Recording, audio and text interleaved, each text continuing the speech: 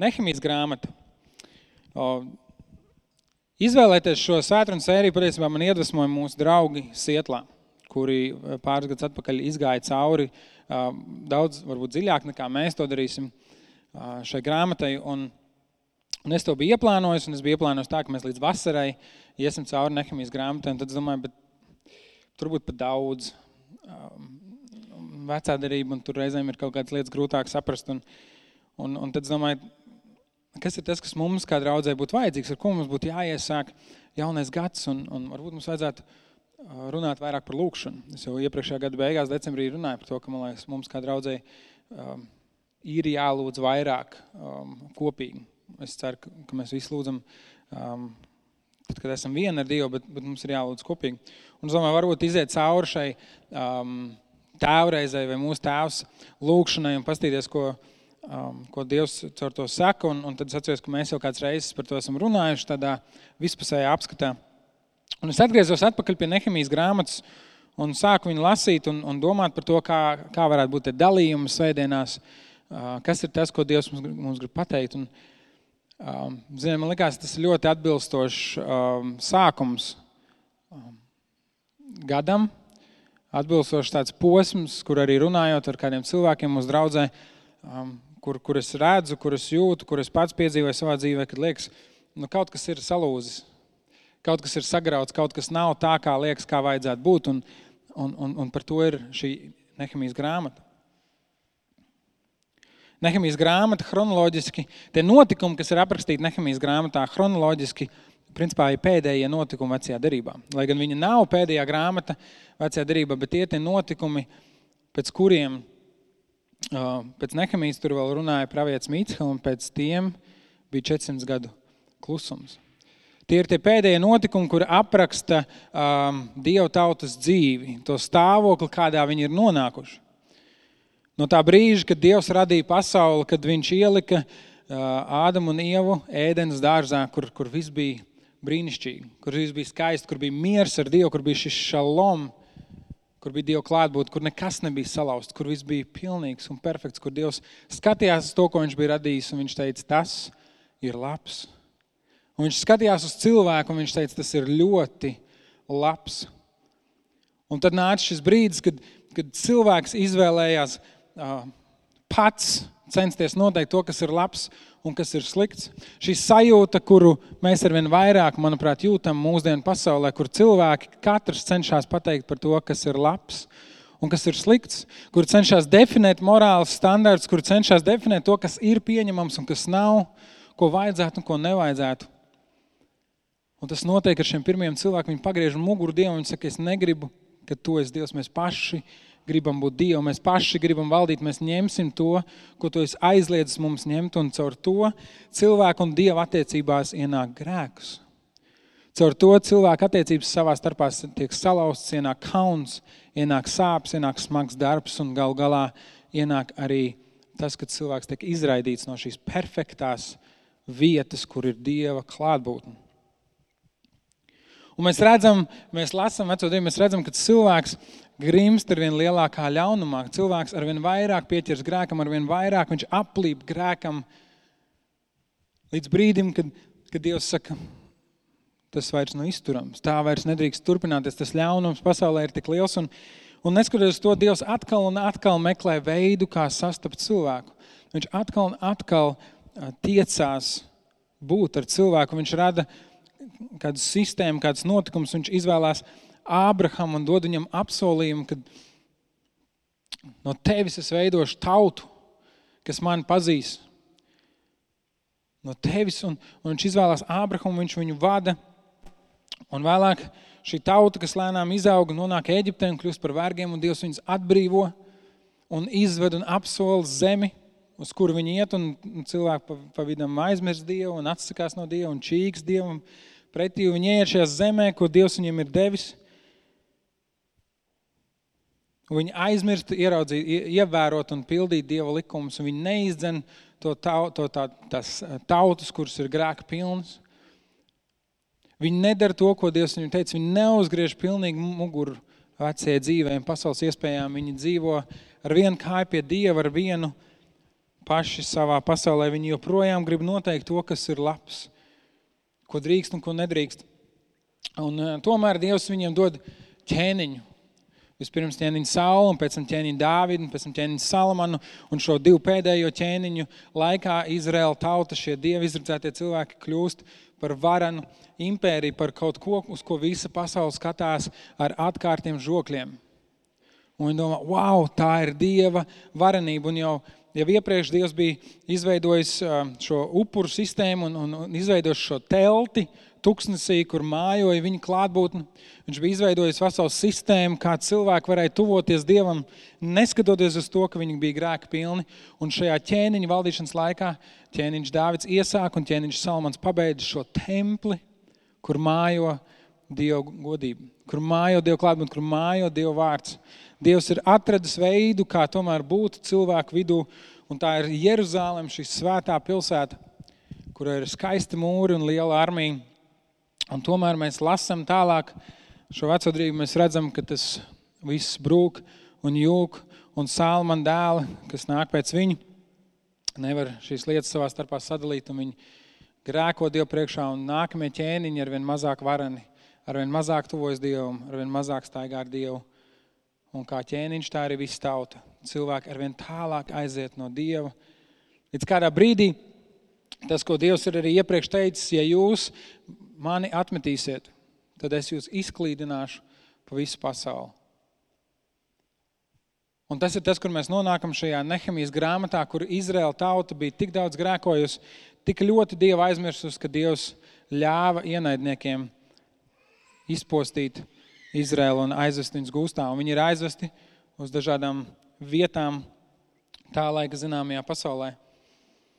Jeruzāles mūri ir sagrauti, viss tur ir iznīcināts, templis stāv nolaists, izpostīts.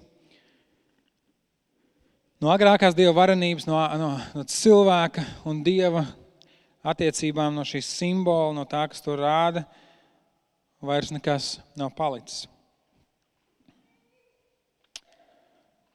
Savā ziņā varētu teikt, tas ir zemākais punkts Dieva tautas vēsturē. Zemākais punkts viņu ticības dzīvē. Tik ļoti iznīcināti un izmisuši viņi nav bijuši līdz tam. Un tad mēs nonākam pie Nehemijas grāmatas, kur Nehemija ir viens no šiem jūdiem, viens no Izraēla tautas, kurš bija aizvests gūstā un ielikts tur strādāt un acīm redzam dabūjis kādu ļoti labu darbu augstā amatā pie ķēniņa. Un viņam atnāk šie viņa cilts brāļi no Jūdas, kas vēl dzīvo Jeruzālē, un saka, ir ļoti, ļoti skumji. Realitāte ir ļoti, ļoti bēdīga. Tie, kas dzīvo Jeruzālē, tie, kas tur ir palikuši, dzīvo kaunā un izmisumā, jo mūri ir sagrauti un vārti ir izpostīti. Un tajā laikā mūri un vārti bija ārkārtīgi svarīgi. Jo, ja tu dzīvoji kādā vietā, kur nav ne mūri, ne vārti, tas nozīmē, ka katru otro dienu vai patiesībā visu laiku kāds varēja ienākt, paņemt to, ko tu esi audzējis, paņemt to, ko tu esi veidojis, paņemt to, ko tu esi cēlis un aiznest to sev līdzi. Mūri un vārti bija drošība, bija stabilitāte. Un tajā brīdī šai Izraēla tautai nav šīs drošības un stabilitātes tiem, kas ir palikuši tur Jeruzālē. Viņiem nav šī pārliecība par to, ka viņu dzīve, ka viņu rītdiena vispār pienāks. Viņi dzīvo stresā un bailēs. Viņi nav pārliecināti, ka tā viņu ikdiena netiks saraustīta gabalos. Viņi nav pārliecināti par to, ka par viņiem kāds parūpēsies, un viņi nav pārliecināti par savu nākotni. Viņiem nav ne drošība, ne stabilitāte, un viņi paļaujās, pat nezinu, uz ko viņi paļaujās, viņam nav uz kā paļauties. Nākamā lieta, ko šie vārti simbolizē, ir reputācija. Un Jeruzālē bija reputācija, īpaši ķēniņa Dāvida, ķēniņa Salamana laikos, kad šī bija pilsēta, kur bija skaisti mūri, spēcīgi, droši vārti. Un tagad tas viss ir sagrauts un iznīcināts. Katrs, kurš iet garām, smējās. Kur tad ir tavs Dievs? Kur tad ir tava ticība? Ja jau Dievs ir, tad kāpēc notiek tā vai šā? Ja jau Dievs ir tik varens, tad kāpēc tava dzīve ir tādās drupās? Ja jau Dievs ir īsts, tad kāpēc tu esi šeit, salauzts un atstāts par apsmieklu? Viņa reputācija ir cietusi un tāpat arī viņu pašapziņu. Jo tad, kad tu dzīvo drošībā, tad, kad tev ir šie vārti un šie mūri, tu vari domāt par savu nākotni, tu vari domāt par to, ko tu darīsi, ko Dievs tev ir devis, ko tu vari rīkoties, lai attīstītos, lai augtu, lai iet uz priekšu, lai kaut ko sasniegtu. Tev ir ticība par rītdienu. Tev ir ticība tam, ka Dievs tevi sargā un ka viss būs kārtībā. Un šajā brīdī šī pašapziņa viņi nāk un saka, viss ir beigas. Mēs neko nevaram. Mums neko neļauj, mēs neko nevaram, mēs esam izpostīti, izsmiegti, mēs neesam nekas. Šai dzīvē nav jēgas. Un acīm redzot, tiešām Dievs vai nu nav, vai nu viņš mūs ir atstājis. Atstājis mūsu dzīves grūtībās, atstājis mūs šajā izsmieklā. Ja jau viņš pieļauj, ka viņa pilsēta, Jeruzāleme, ir tā izpostīta, acīm redzot, viņš ir atmetis mums ar roku. Nav jēga. Nav jēga ticēt, nav jēga paļauties, nav jēga darīt to, ko Dievs ir teicis mums darīt, ja jau viņš mūs tā ir atstājis. Cilvēki Jeruzalemē bija izsmieti, redz, kā jūs Dievs nemaz nav tik varens. Jūs Dievs nemaz nav tik liels, jūs te ienācāt, baigā armija, te visu pakļausiet, tur lielu spēku un kaut kad, Ēģiptē viņš tur faraonu mocīja un beigās viņš aizgāja bojā un Dievs parādīja savu spēku, bet tagad redz, kur ir patiesība. Cilvēki Jeruzalemē dzīvo pilnīgā stresā, ja viņi ir neaizsargāti. Es pieļauju, ka viņiem naktīs bija grūti gulēt, jo viņi nezināja, kas var notikt. Cilvēki Jeruzalemē dzīvo bez motivācijas, jo viņi redzēja, cik neaizsargāti un salauzti viņi ir. Kāda jēga censties? Kāda jēga iet uz priekšu, nekas jau nemainīsies? Un tad, kad Nehemija šo dzird, viņš saka, man sirds salūza. Un es lūdzu un gavēju, un tajā tulkumā, ko es izlasīju no jaunā tulkumšana, tur teica vairākas dienas. Ja, mums liekas, vairākas dienas, vairākas, cik ir viens, 2 ir pāris, 3 ir nedaudz, 4 ir daudz, ja, tad vismaz 4 dienas. Bet tad, kad mēs lasām kaut vai angļu valodā, tur ir teicis for days, tā kā dienām ilgi. Nehemija saka, tas manu sirdi tā salauza. Man likās, tas ir tik nepatiesi, tas ir tik neatbilstoši tam, kas ir Dievs un tam, kā tam vajadzētu būt, ka es lūdzu dienām. Es lūdzu dienām.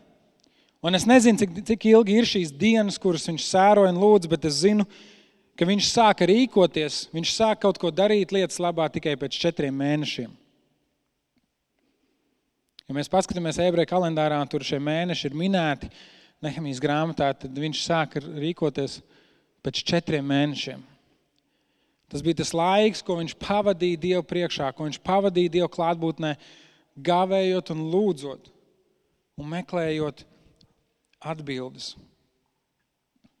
Cik bieži es rīkojos pārāk ātri, nelūdzot nemaz, vai lūdzot tā tikai pa ceļam, skrienot un mēģinot atrisināt kādas problēmas un kādas lietas. Man jāatzīst arī domājot par draudzes darbu. Uzzinot, ka kādas lietas ir ne tā, kā tām vajadzētu būt, vai kādas lietas, kurām vajadzīga uzmanība. Bieži vien es cenšos tās risināt pirms es esmu tās nesis Dievu priekšā. Tā ir man grēksūda šodien jums. Un man apņemšanās ir to mainīt. Jo ir skaidrs zināms, ka man trūkst gudrības. Un Bībele saka, tam, kuram trūkst gudrības, lai lūdz no Dieva, un Dievs dod nepārmestams. Mīļie, ja mēs sākam šo jauno gadu un domājam kādas apņemšanās un lietas, un es ceru, ka 31. decembra apņemšanās jau ir beigušās. Ja? Tie ir tie, kas tās lietas, kas Latvijā nestrādā, visā pasaulē nestrādā. Aizmirstiet par tām. Es ēdīšu mazāk, vairāk sportošu, es arī apņēmos, ka es vairāk vingrošu. Ja, vēl 1 dienu esmu pavingrojis. Bet ja ir kāda apņemšanās, kur mēs tiešām izdarām, lai mainītu savu dzīvi, tad šī būtu tā pirmā. Lūgt. Nāk Dievu priekšā un lūgt.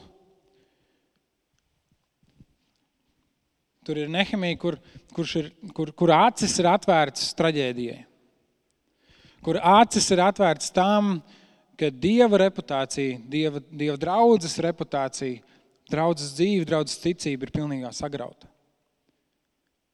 Dzīves ir salauztas.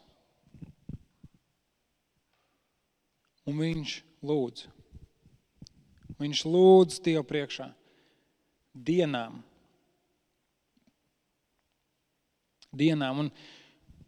Un es nezinu, kas notiek tavā dzīvē. Varbūt tu esi viens no tiem nedaudzajiem, kurš šo gadu ir iesācis ar to, viss notiek lieliski. Mana dzīve ir tieši tāda, kāda es to iedomājos, un es eju tieši tur, kur es eju, man ir sajūta, ka šis gads būs mans veiksmes gads, tā it kā tu būtu klausies kā Joel Ostīna svētrunu. Neklausieties, viņš nav.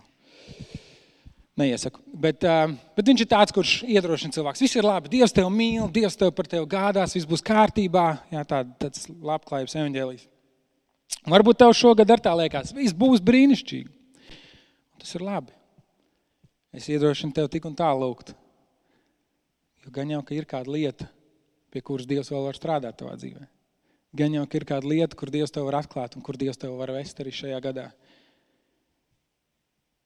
Bet ja tu esi līdzīgs vairumam cilvēku, kuriem ir vairāk vai mazāk, bet šis gads stāv priekšā ar kādiem izaicinājumiem.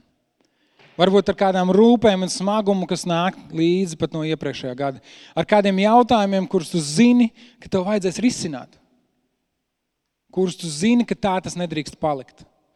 Kurus tu zini, ka Dievs ir iecerējis savādāk tavai dzīvei. Lūdzu.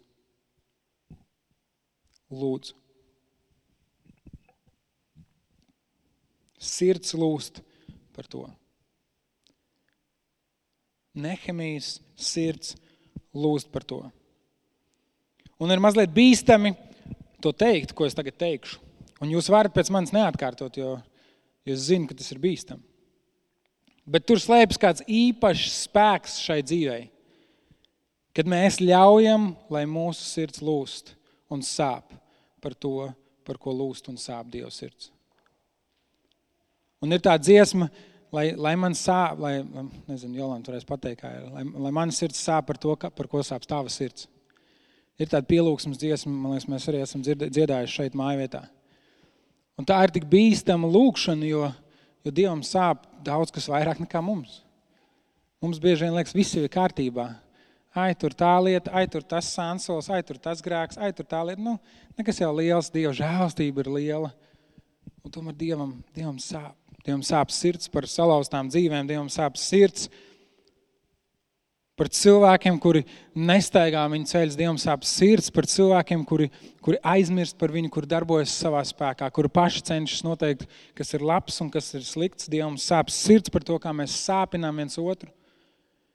Dievam sāp sirds, kā mēs atstājam novārtā šīs garīgās disciplīnas. Dievam sāp, viņam tik daudz, kas sāp. Bet tur ir kaut kāds, un es nemāku to raksturot, bet tur ir kaut kāds īpašs spēks tajā, kad mēs lūdzam Dievu par to, par ko sāp viņa sirds. Un tad, kad mēs lūdzam varbūt par savu dzīvi un salauztību tajā un lūdziet. Lūdziet par savu dzīvi, lūdziet visu, kas jums ir uz sirds Dieva priekšā. Nedomājot par to, cik tas ir pareizi vai nepareizi, lūdziet. Dievs ir pietiekami pieaudzis, viņš spējas to sagramot.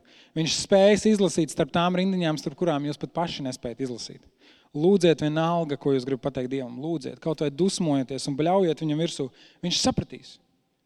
Un galā viņš jūs vedīs pie tās vietas, kur nāk viņa izpratne.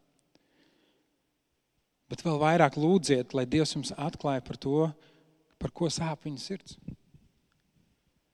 Kas ir tavā dzīvē tas, par ko viņam sāp sirds? Kas ir tas, ko tu vari mainīt pats? Kas ir tas, ko tu varbūt pat nespēji mainīt pats, bet kam ir jāmainās, kur vajag Dieva iejaukšanos? Un kas ir tas, par ko Dievam sāp sirds tev apkārt? Tavu tuvinieku dzīvē, draudzes dzīvē, sabiedrības dzīvē. Par ko sāp Dieva sirds? Nehemijas sirds salūza dzirdot par to stāvokli, kurā atradās Dieva draudze Jeruzālēmē. Jo viņš zināja, cik ļoti tas nav pēc Dieva sirds. Viņš zināja, cik ļoti tam bija jābūt citādi.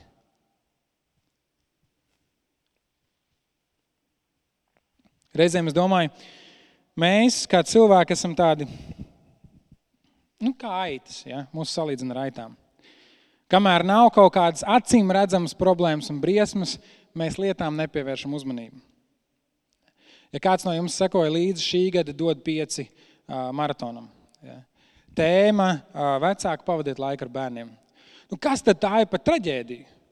Pagājuši gadu bija auģu ģimenes, bez vecākiem, bez ģimenēm palikuši bērni, tie, kuri dzīvo dažādos grūtos apstākļos, tā ir traģēdija. Ja mēs domātu par bezpajumtniekiem, tā ir traģēdija. Ja mēs domātu par bēgļiem vai kara ievainotiem, tā ir traģēdija. Bet kur tad ir traģēdija tajā, ka vecāki nepavada problēmas ar bērniem? Tā ir traģēdija pašā saknē. Un cilvēki bija daudz, kur teica, tas mērķis ir gali garām. Tas nedara, ko jūs darat.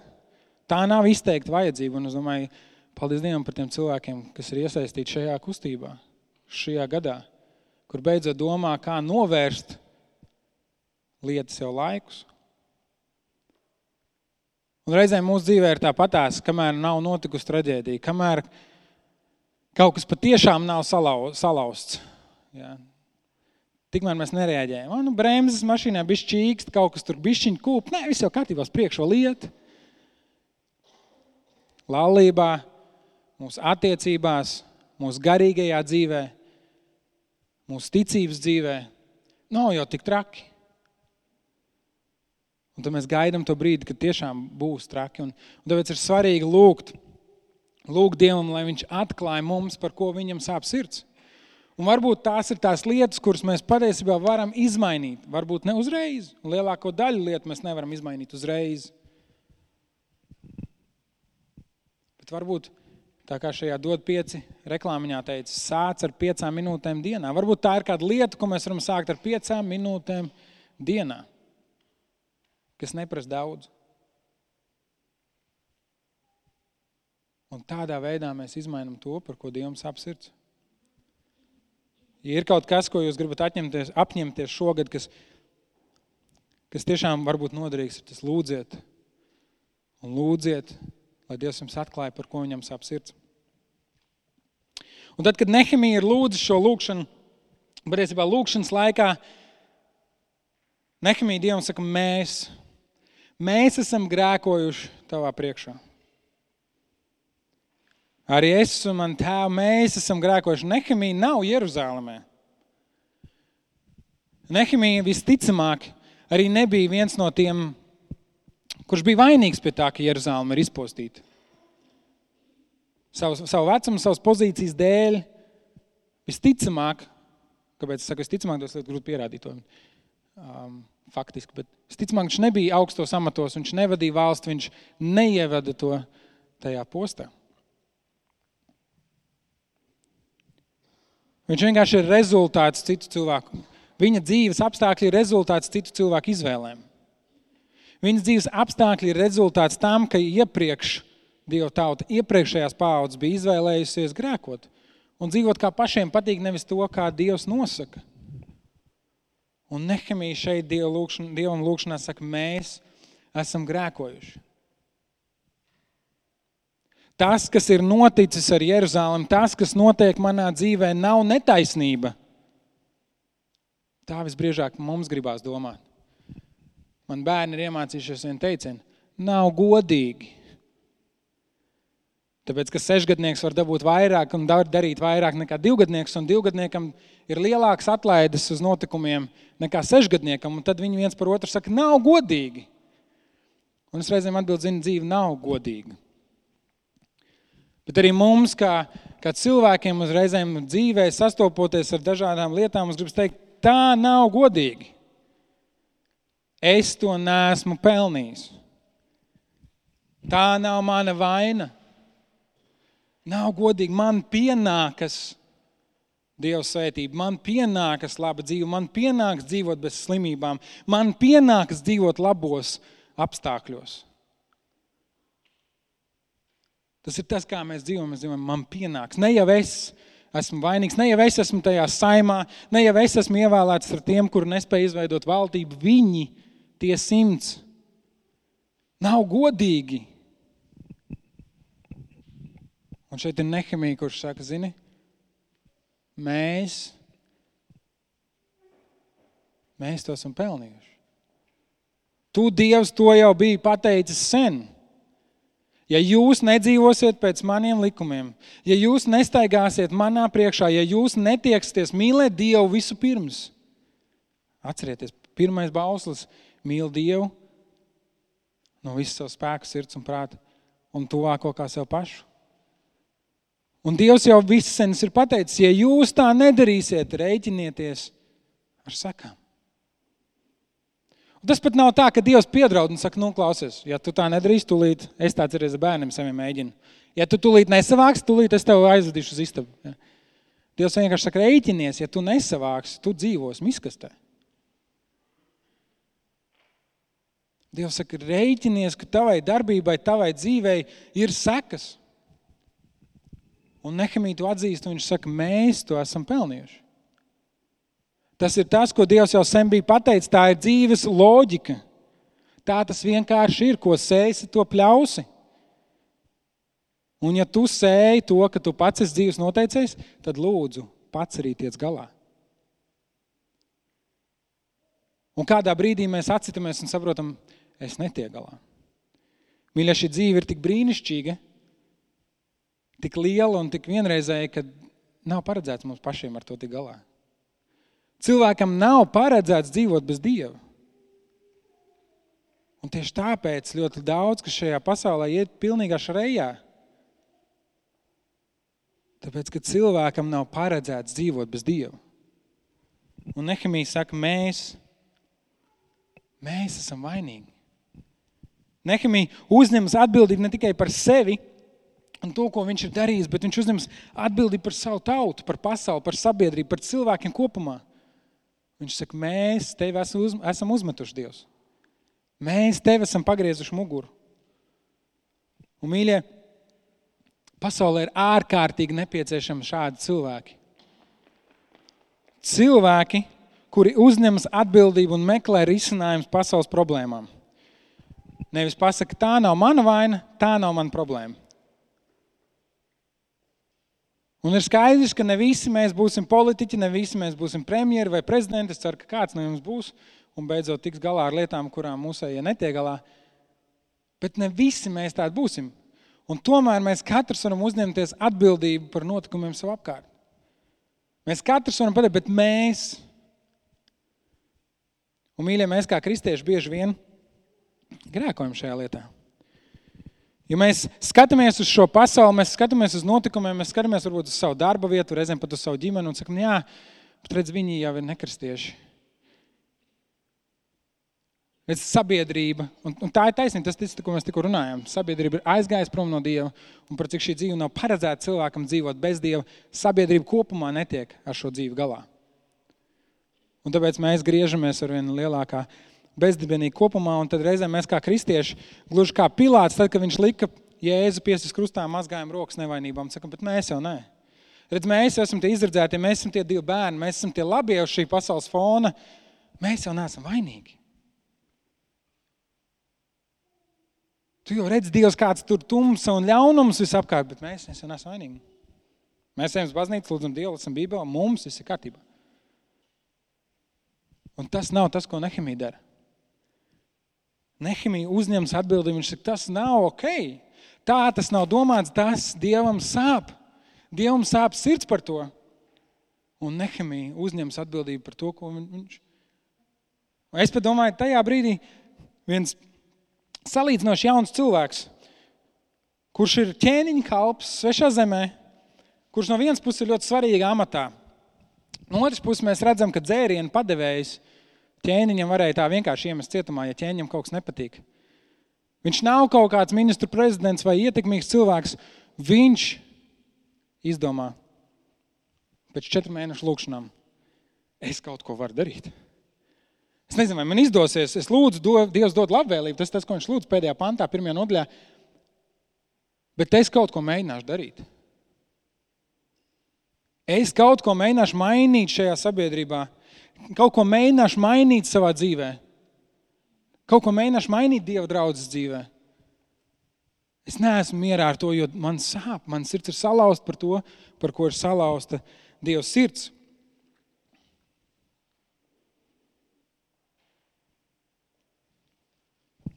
Gribēju parādīt vienu mīmu, bet es aizmirsu iedot aizmugurē. Parādīt, un dāvs ir šodien nav. Bet bieži vien cilvēki uzdod jautājumu, kāpēc tad Dievs to pieļauj? Ja jau Dievs ir un viņš ir tik mīlošs, kā tu stāsti, kāpēc Dievs pieļauj visu šo tumsu un ļaunumu un netaisnību? Un mēs jau runājam par to, ka tas ir grēks. Tāpēc, ka pasaulē ir grēks, tāpēc, ka cilvēki izvēlas nedzīvot kopā ar Dievu. Miers un skaistums, ko mēs redzam radīšanas stāstā, tika salauzts. Tāpēc, ka cilvēks izvēlējās dzīvot pats pēc saviem noteikumiem. Dievs radīja cilvēku, lai viņš būtu kopā ar Dievu, un lai viņi kopā pārvaldītu pasauli, un cilvēks izdomā, ka viņš to var darīt viens pats. Un radīšanas stāstā mēs to redzam tādā globālā mērogā, kur šie divi pirmie cilvēki, kuriem ir dot atbildību par visu pasauli, tur salaiž dēlī, bet katrs no mums, mēs esam savā dzīvē šajā punktā. Kur Dievs mums ir uzticējis pārvaldīt savu dzīvi, pieņemt lēmumus, darboties, iet uz priekšu, augļoties un vairoties, rūpēties par to, ko Dievs mums ir devis, un mēs to darām paši uz savu galvu. Paši izlemjam, kā gribās, paši izlemjam, kur mēs liksim savu naudu, kur mēs liksim savu laiku, ar kuriem cilvēkiem mēs draudzēsimies un ar kuriem nē. Un tāds nav paredzēts. Un arī Jeruzalem bija izpostīta, jo Izraēla tauta bija uzgriezusi muguru Dievam. Un šī muguras uzgriešana ir grēka būtība. Es ar savu dēlu cenšos runāt par to, ko nozīmē grēks. Jo mēs vakaros, kad ejam gulēt, reizēm lūdzam par to, ka Dievs piedod grēkus. Un es sācu lietot vārdus, ka Dievs piedod, kā mēs tevi esam sāpinājuši. Bet es cenšos viņam skaidrot par to, ka grēks nav kaut kādu noteiktu darbu liste. Mums jau gribētos, ka tā ir, un iedod. Bet tad mums droši vien, ja tā būtu, tad mums uz galda būtu tāds smags sējums. Tāda telefona grāmata ar grēku sarakstu, kurus mēs nedrīkstam darīt, jo tas ir grēks. Tāpēc grēka būtība nav tas pats darbs. Tā pati lieta, bet grēka būtība ir tas, ka mēs tajā brīdī uzgriežam muguru Dievam un nedaram to, ko Dievs gribētu, lai mēs daram. Mēs nedzīvojam pēc Dieva ieliktiem principiem. Mēs dzīvojam pēc saviem principiem. Un viena un tā pati lieta vienam cilvēkam var būt grēks un citam nevar. Un citam nav. Tāpēc, ka grēks nav ārējs, grēks ir iekšējs. Grēks ir sirdī. Un grēks ir šī problēma. Pat tik praktiskā lietā, kā Jeruzalemes nojauktie mūri un sagrautie vārti, grēks ir šīs problēmas sakne. Tas ir tas, ko Nehemija identificē šajā savā lūkšanā. Viņš saka, mēs esam grēkojuši. Tu biji teicis, ja jūs uzgriezīsiet man muguru, es jūs izklīdināšu. Mēs esam uzgriezuši tavu muguru, un šeit ir sekas. Un ja grēks ir problēma, tad svētums, jeb svēttapšana ir risinājums.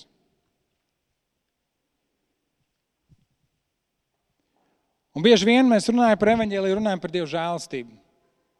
Tas, ko Jēzus izdarīja pie krusta, tas ir risinājums, un tā ir taisnība. Tu nevari sevi izglābt ar labiem darbiem. Tu nevari savu dzīvi izmainīt, vienkārši cenšoties būt labs.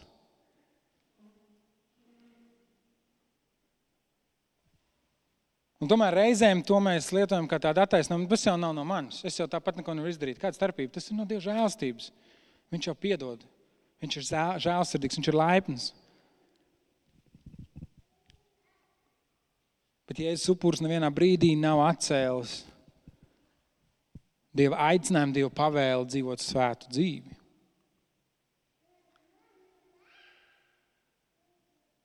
Varbūt kaut kur Iepriekšējā gada laikā mēs esam par to par maz runājuši. Bet, no otras puses, nekad nav pietiekami par to runāt. Ko tad nozīmē būt svētam? Man liekas, viena no tādām skaidrākajām definīcijām jaunajā derībā par to, ko nozīmē būt svētam, censties dzīvot svētu dzīvi, ir atrodam Vēstules Romiešiem 12. nodaļas 1. pantos, kur apustulis Pāvils raksta, es jūs aicinu, brāļi, Dieva apžēlošanās dēļ.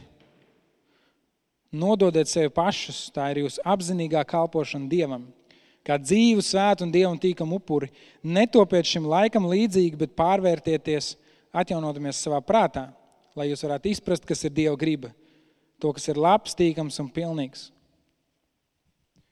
Ievērojot, ka Pāvils šo aicinājumu uz svētu dzīvi, šo nodošanos Dievam iesāk ar vārdiem Dieva apžēlošanās dēļ. Nekad neaizmirstiet, ka viss mūsu ticība, visa mūsu tuvošanās Dievam ir iespējama tikai Dieva apžēlošanās dēļ. Lieldienas katru dienu. Dieva apžēlošanās dēļ Pāvils raksta šo vēstuli tikai tāpēc, ko Jēzus ir izdarījis pie krusta, mums ir iespēja tuvoties Dievam. Dieva apžēlošanās dēļ nododiet sevi pašus kā dzīvu, svētu Dievam tīkamu upuri. Meklējiet, izprast Dievu gribu par to, kas ir labs, tīkams un pilnīgs. Būt svētam, dzīvot svētam, tiekties pēc svētuma nozīmē tiekties pēc tā, kas ir labs, tīkams un pilnīgs. Labs, tīkams un pilnīgs nevis manā ieskatā, jo labs, tīkams un pilnīgs ir miegs, ēdiens un, atpūta, brīvdienas priekš manis. Katram no jums noteikti ir savs top 3 labs, tīkams un pilnīgs, ko jūs gribētu. Ja kādam tur varbūt ir cieleviņi tajā listē, kādam tā ir ceļošana, vēl kaut kas. Labs, tīkams un pilnīgs nevis manā izpratnē, bet Dieva izpratnē. Atgriešanās pie radīšanas, kur Dievs ir tas, kurš nosaka, kas ir labs un kas ne. Dievs ir tas, kurš nosaka, kas ir labs, tīkams un pilnīgs. Nolikt malā savu vēlmi būt galvenajam. Šī pasaule, viena no tādām pamatdomām šajā pasaulē, lai arī kāda būtu dzīves filozofija, starp citu. Viena no galvenajām tādām principu domām šajā pasaulē ir, es esmu savas dzīves noteicējs. To jūs dzirdīsiet gandrīz visur. Un savā ziņā kristietība ar to atšķirās un saka, tu neesi savas dzīves noteicējs. Protams, arī daudzās citās reliģijās ir kāda autoritāte, bet ja mēs domājam par tādu vairāk tādu kustību, kur noliec Dievu kā tādu, saka, tu esi savas dzīves noteicējs. Un svētums sāks tur, kur mēs sakam, es nolieku sevi malā, Dievs ir mans dzīves noteicējs. Tāpēc arī Pāvils raksta, kā dzīvu, svētu Dievam tīkam upuri. Mēs kaut ko upurējam. Mēs kaut ko atdodam. Mēs noliekam savu es malā. Mēs noliekam savas tiesības noteikt to, kas ir labs. Un mēs meklējam, ko tad Dievs ir teicis to, kas ir labs. Un pārbaudam savu dzīvi. Un tad mēs uzmanīgi skatāmies to, ko Dievs ir teicis par skaudību, par laulības pārkāpšanu, par netiklību, par mantkārību un par dažādām citām lietām. Šis saraksts varētu turpināties ilgi. Bet svētam nozīmē tiekties pēc tā, kas ir labs, tīkams un pilnīgs. Un tas ir tas, kas ir šis risinājums, un tas būs visas dzīves garumā. Es domāju, ka mūsu mīļās sirmās galvas man piekritīs, ka jūsu cīņa par svētumu nav beigusies. Vai ne? Jums ir pieredze, jums ir kāds gājums, es domāju, ka jums ir kādi labi stāsti par to, kā jums ir izdevies uzvarēt. Bet šī cīņa nav beigusies un viņa nebeigsies. Līdz brīdim, kad mēs stāvēsim savu glābēju priekšā. Tad vairs nebūs asaru. Tad vairs nebūs sāpju. Tad vairs nebūs grēka. Tad būs uzvara. Bet tagad mēs joprojām ikdienas noliekam sevi uz šī altāra Dieva priekšā. Un tas ir nepārtraukti vajadzīgs. Un ja mēs to nedaram, tad reiķinamies ar sekām. Ja mēs ļaujam grēkam savā dzīvē dzīvot un nemaz ar to necīnamies un nemaz netiecamies pēc tā, kas ir labs, tīkams un pilnīgs, reiķinieties ar sekām. salausti mūri, sagrauti vārti. Un Nehemija nobeidz Nehemijas pirmā nodaļa beidzās ar tādiem vārdiem, kur Nehemija saka, es biju ķēniņu dzērienu devējs. Ļoti interesanti piezīme. Liekas, mums jau tavs amats nebija tik svarīgs. Svarīgs jau bija tas, ko tu lūdz Dievam, vai ne? Un es ticu, ka Nehemija šeit norāda divas lietas. Un pirmā lieta ir tā, ka viņam bija pietiekami augsts amats.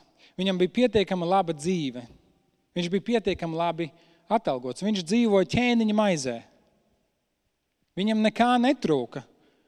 Un viņš ikdienas satika valsts galveno, kuram valsts galvenais acīm redzami uzticējās. Ja?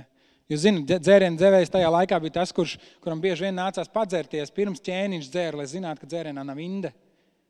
Ķēniņa dzērienu devējs bija tas, kurš izvēlās šos dzērienus, kurš uzņems atbildību, un ķēniņš viņam savā ziņā uzticās. Viņš bija labā amatā, labā vietā. Un viņš saka, tas man dzīvi nepiepilda. Šķietami, ko vēl var sasniegt? Vienīgi tu vari kļūt par ķēniņu vēl. Un viņš saka, tas man dzīvi nepiepilda. Dzenoties pēc laimes, laimi nevar atrast. Dzenoties pēc laimes, laimi nevar atrast.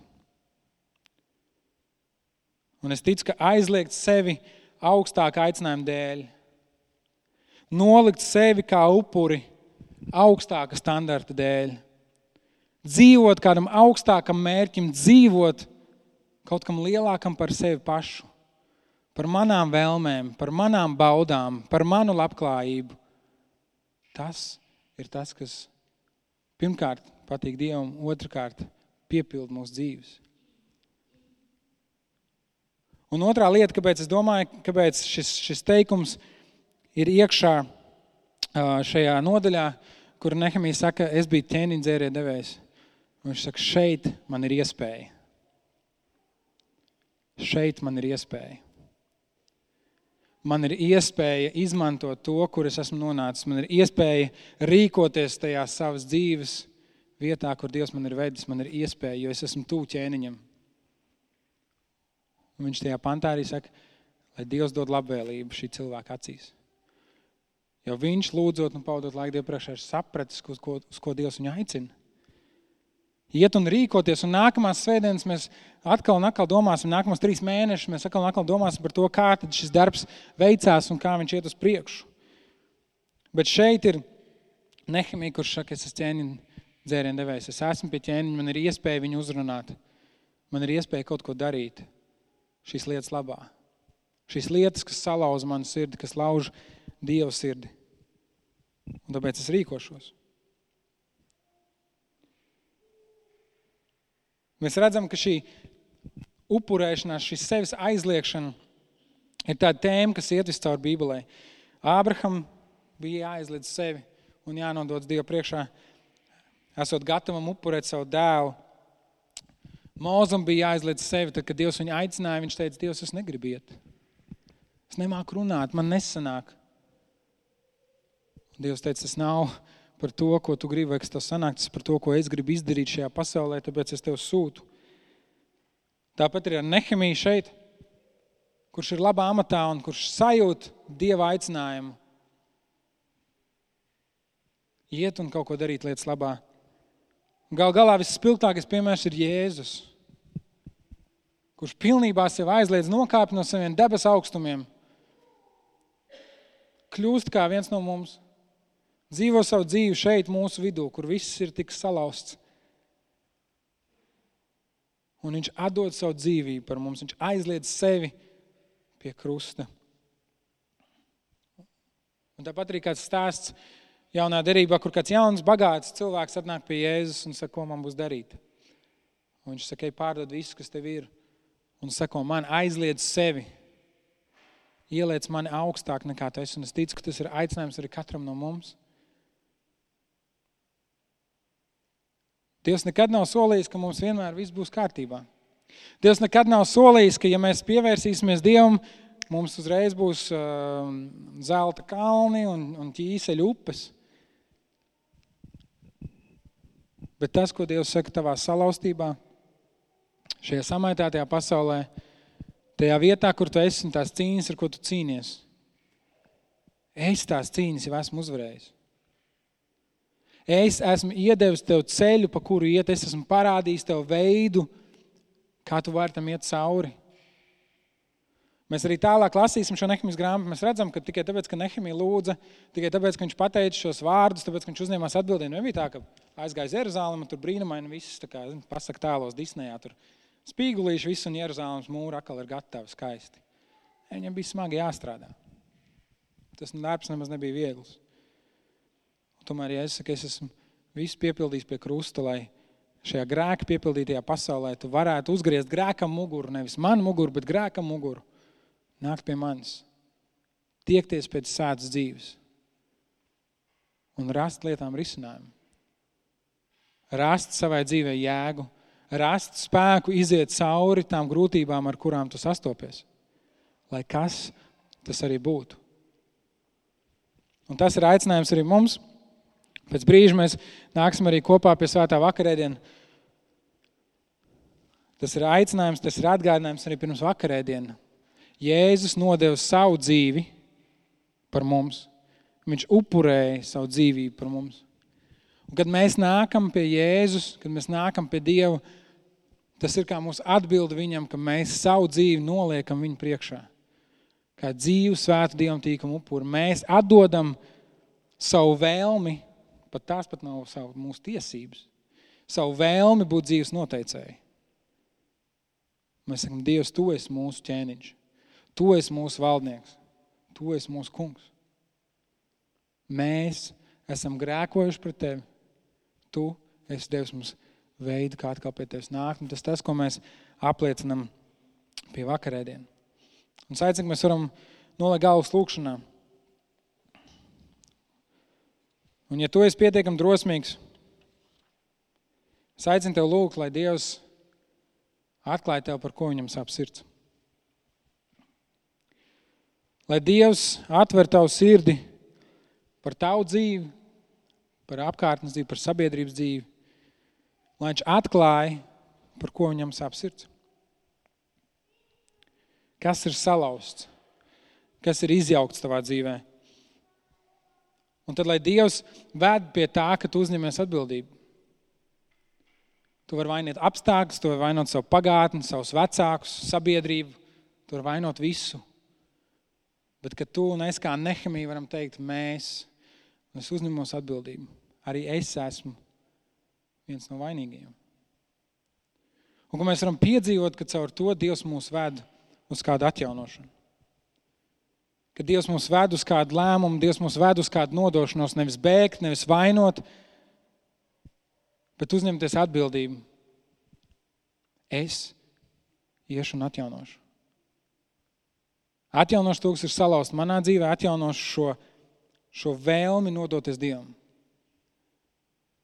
Grēks vairs nebūs tas, kas mani dancinās, bet Dieva klātbūt un Dieva vārds. Tas, ko Dievs saka, kas ir labs, tīkams un pilnīgs, nevis es.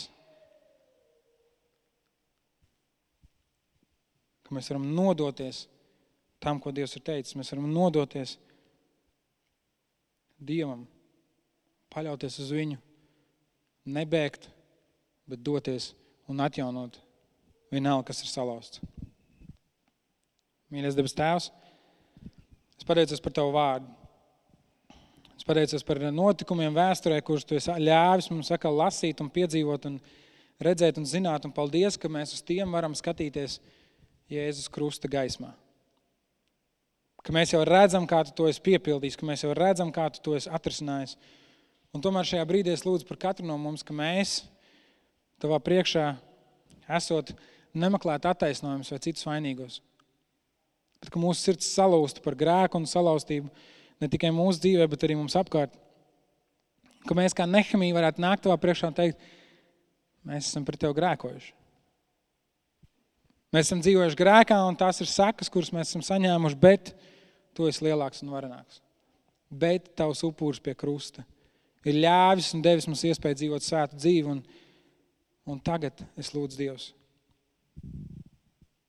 ka tu mainītu mūsu sirds tā, lai mēs nodotos svētai dzīvei. Ļautu mums ieraudzīt tavu skaistumu.